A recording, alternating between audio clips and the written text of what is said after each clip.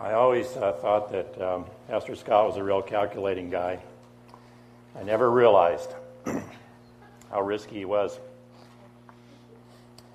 To ask me to do this on April Fool's Day. All week I contemplated how I was going to call about 8 o'clock this morning and tell him I had lost my voice. As it turned out, I didn't have the guts to do it, but Carrie did. She's truly a wicked woman. And from now on, he will be known as Risky Roberson. So it sounds like I remembered to turn the mic on. That's a good start. How many of you are committed? How many of you think the person next to you in the pew should be committed?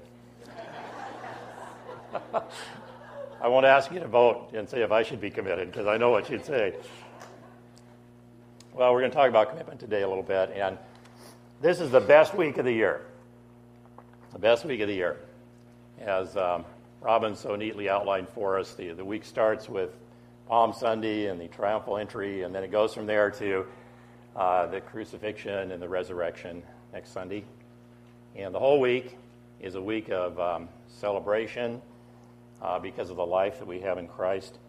And it's the best week of the year. I want to look at two scenes with you today that lead up to and are just a part of that scene, kind of wedged between the triumphal entry, which is today, and then the death and resurrection, which is next weekend. Without the death and the resurrection of Christ, and his victory over death and his payment for our sin, we would be quite literally toast. Actually, I think we would be quite literally toast. The broad scene is the dynamic of all of these people cheering Jesus when he enters the city, and then less than a week later, crowds of people crucifying him. Jesus is hailed as king of the people, and then he's nailed as an imposter or failure. Back and forth. Huge divergence of opinion here about this man. Now, these scenes we're going to look at today are kind of a microcosm of that dynamic, and particularly with this little band called the Disciples. First act in this play that we're going to look at is the table talk. This is what we know as the Last Supper. It's the Passover feast, and the normal part of this Passover feast, which they did every year, was to celebrate God freeing his people out of Egypt, bringing them out of freedom, and the sacrifice and his protection of them. That was the normal part. The abnormal part was this hush, this threat of death that hovered over the whole scene at this particular Passover, because Jesus kept talking about the fact that he would die, and his disciples weren't exactly getting it, but they knew that there were powerful enemies out there that were after him and would take the chance if they could, and they knew by association that they were in danger as well. So it was an unusual Passover dinner because of this hush of the threat of death that was over this. So let's slide into that upper room for a few minutes and see if we can kind of get a feeling for what is happening here. As we look at Luke 22, I'm going to be taking a couple of references from the different accounts that are given to us in the Gospels. Luke 22 says, "In the same way, after the supper, he took the cup, saying, 'This cup is a new covenant in my blood, which is poured out for you. But the hand of him who is going to betray me is with me on the table. Son of Man will go as it has been decreed, but woe to that man who betrays him.' They began to question among themselves which of them it might be who would do this." So Jesus lays it out here in terms of his betrayal. Jesus is moving toward his death with conviction, with direction, and with resolve, and he is in charge. But he says, somebody is going to betray me, and his hand is on the table. Right away, everybody got polite. They took their elbows and their hands off the table, and they were in their laps. But a very strange thing happened. They started discussing among themselves who it might be.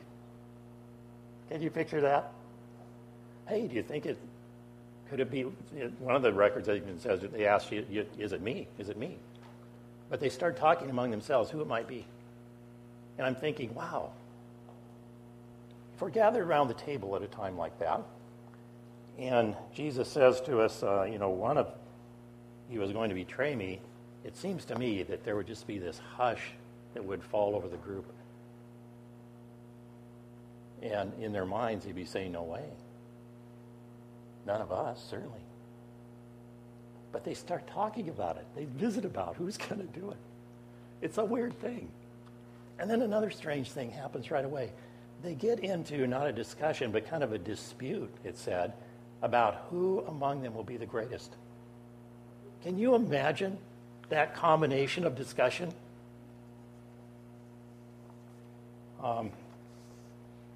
Luke 22:24 records that. They got into this discussion about who would be the greatest. And it's like they changed the topics here back and forth, like who will be the Grinch, who will be the greatest. Now, they knew a new government was coming, and certainly with every government, there's a president, there's a cabinet, and there's a chief of staff. And they're wondering among themselves and arguing and disputing which one of us deserves to be the chief of staff in the new government.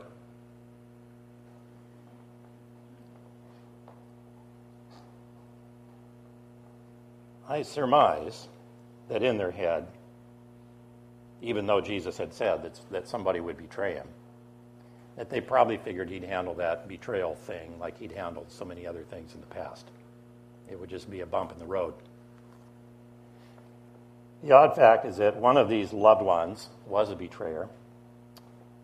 At this moment, they were discussing who would be greatest. Now, hold that thought, that scene, and put it against the backdrop of what happened next. Going to go to Matthew 26. Jesus told them, this very night you will all fall away on account of me, for it is written, I will strike the shepherd, and the sheep of the flock will be scattered. But after I have risen, I will go ahead of you into Galilee. And Peter replied, even if all fall away on account of you, I never will. I tell you the truth, Jesus answered. This very night before the rooster crows, you will disown me 3 times. But Peter declared, even if I die with you, I will never disown you. And all the other disciples said the same. Dying. That's a heavy commitment. To the man. Every one of them. Heavy commitment. So for the week, you have the crowds vacillating back and forth. And now you have this inner core vacillating back and forth. At one moment, they're saying, what's in it for me? Will I be the chief of staff? And the next moment, they're saying, I'll die for you. Interesting dynamic, huh? Interesting bunch to bet your program on. Before we get too much on their case, let's consider that we just sang, let every breath, all that I am, never cease to worship you. Forever I'll love you. Forever I'll stand.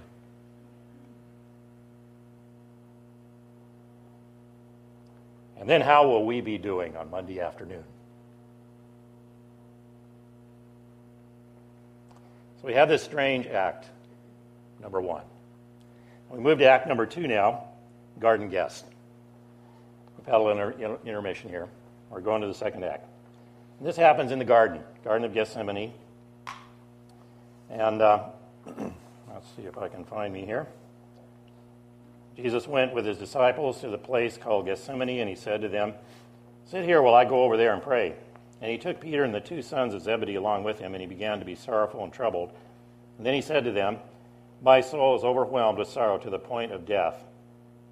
Stay here and keep watch with me. Going a little further, he fell on his face to the ground and prayed, my Father, if it's possible, may this cup be taken from me, yet not as I will, but as you will. Then he turned to his disciples and found them sleeping. Could you men not keep watch with me for an hour, or 1 hour? He asked Peter. Watch and pray so that you will not fall into temptation. The spirit is willing, but the body is weak. And so we see this bunch. They're in the garden now. And the request is made 3 times. Jesus comes back 3 times, and we didn't take time to read it all. But he says, can't you pray? Can't you stay awake? Can't you pray with me? As heavy as their commitment was, we'll die for you, so heavy now are their eyes. And they can't stay awake. So Jesus faces alone, this time in the garden, with his well-intentioned but pooped-out companions.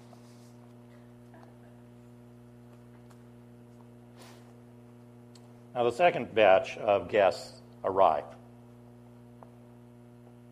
Now you may be surprised a bit that I call them his guests.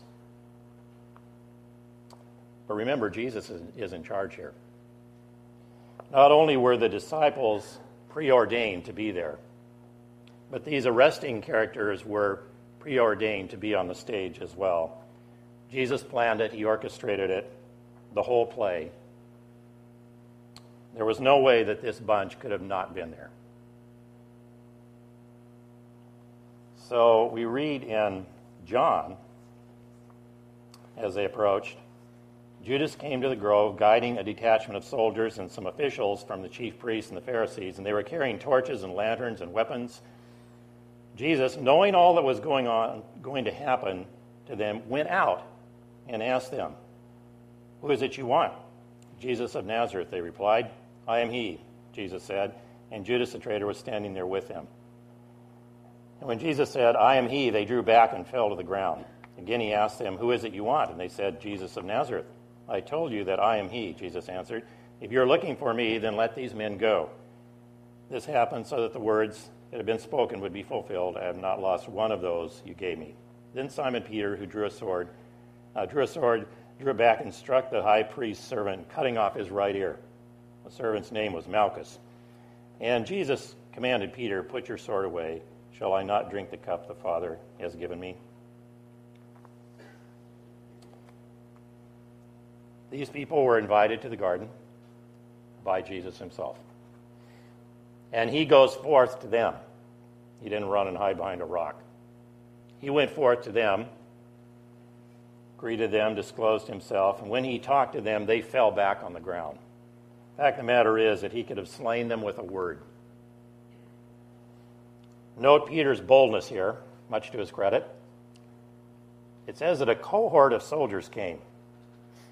That is 300 to 600 men. And Peter, with one sword, charges. He attacks. Well, he only gets an ear. Not a very good aim. You know, he was a fisherman. He probably cast, but he couldn't do the sword thing very well. And then we have in one of the records, interestingly, Dr. Luke, in his record, is the one that records that Peter restored the man's ear. His last healing miracle in the garden. And then notice that Jesus' resolve here, he is intent on this thing moving forward as he had planned. So both scenes, the garden scene as well as the scene in the upper room, they both are some of the fine print of this sweeping drama this week that we have between the triumphal entry and the crucifixion and resurrection. This week where Jesus is cheered and then crucified. The cheering and the crucifixion crowds, and I call them the yo-yo crowds, and also the yo-yo disciples. "We'll die for you."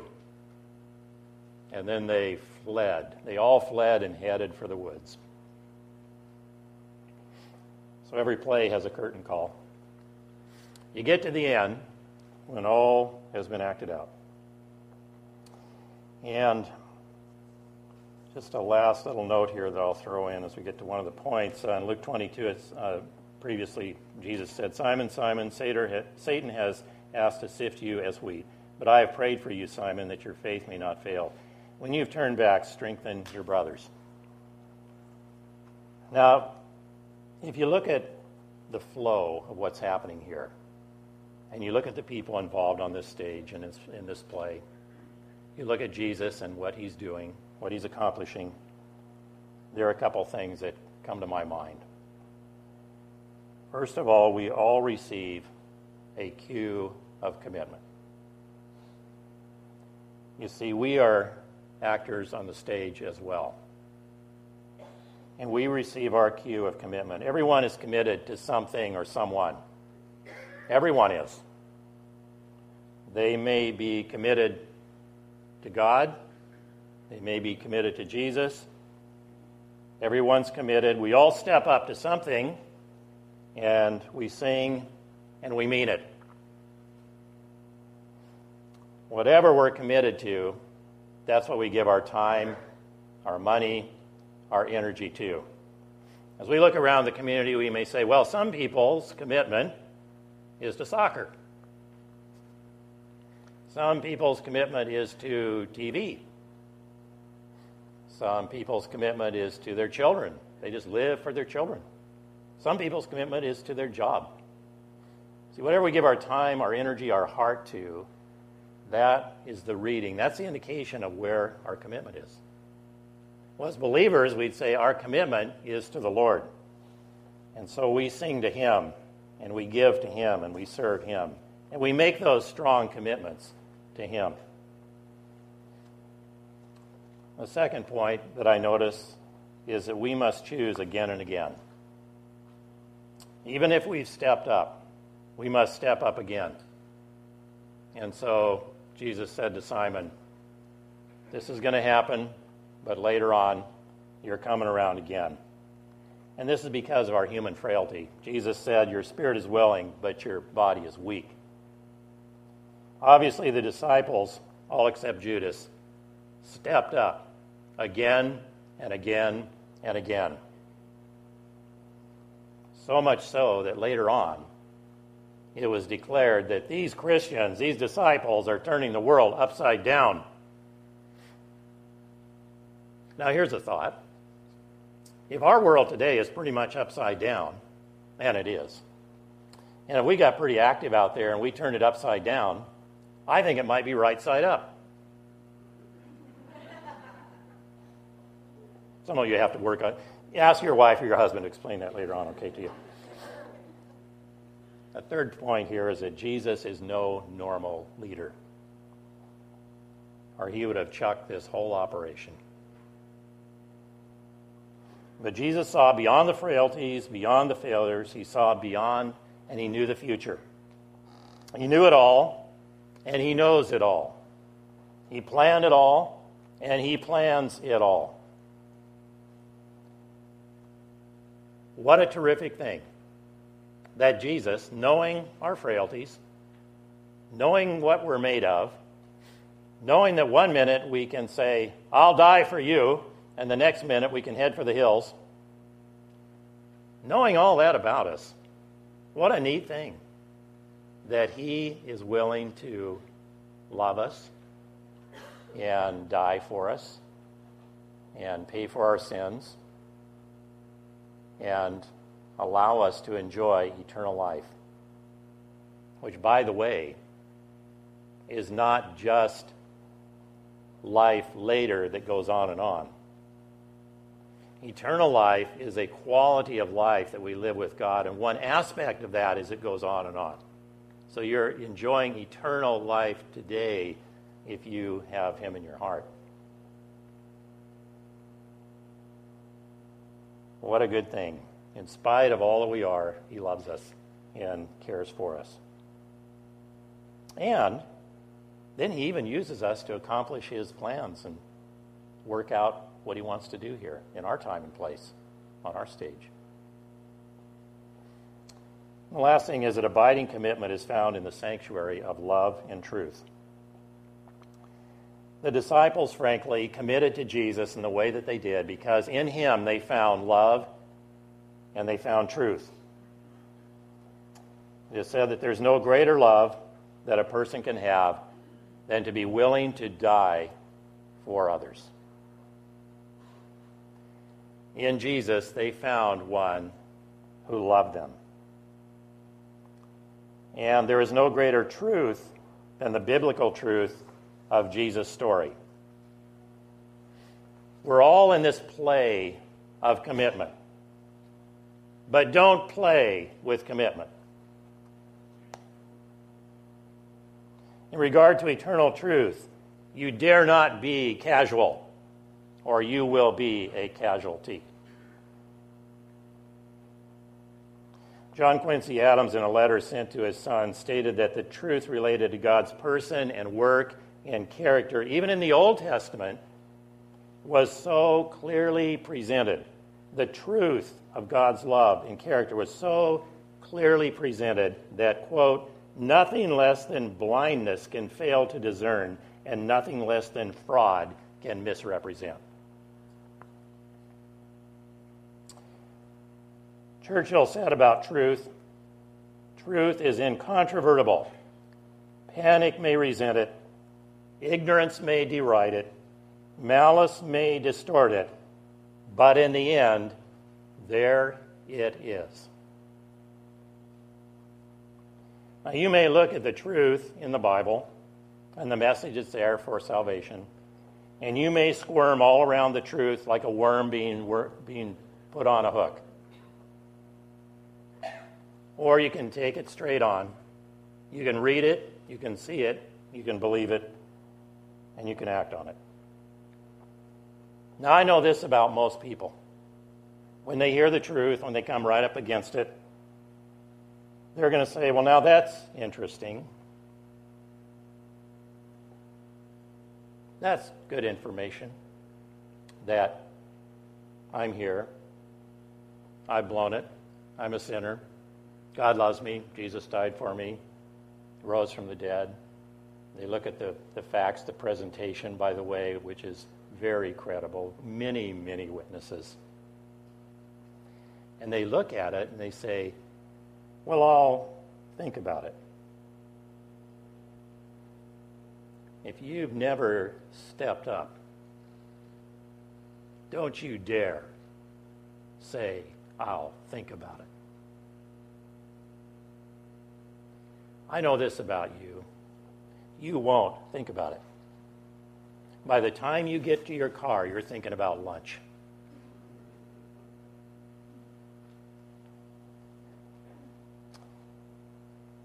Easter's not about the bunny, not about the chocolate, although that's one of the better parts. It's not about the big meal. It's not about the relatives. It's not about dressing up and going to church and hearing the great music and all that stuff. Easter's not about that. It's about the fact that we need to be saved, and Jesus did it. And so, if we've never done that, if we've never received that gift, we need to step up. We're confronted with the truth. We need to step up. Don't squirm around it. Step up. In a minute, I'll give you a quiet time to do that. And it's really quite simple. You just ask Jesus into your heart and ask him to forgive you and turn your life over to him.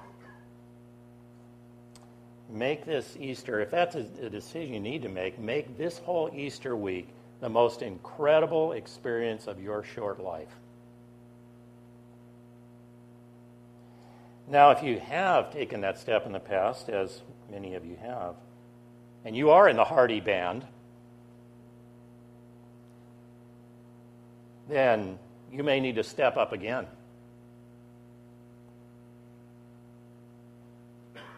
And you may need to recommit. You may need to re-gear. You may need to reassess. You may need to decide again. You may need to solidify to be committed in a deeper way. And so I'm going to give you just a moment of silence here to pray. And when you do that, I'm asking you, don't think about it. Act. Talk to God. Let's pray.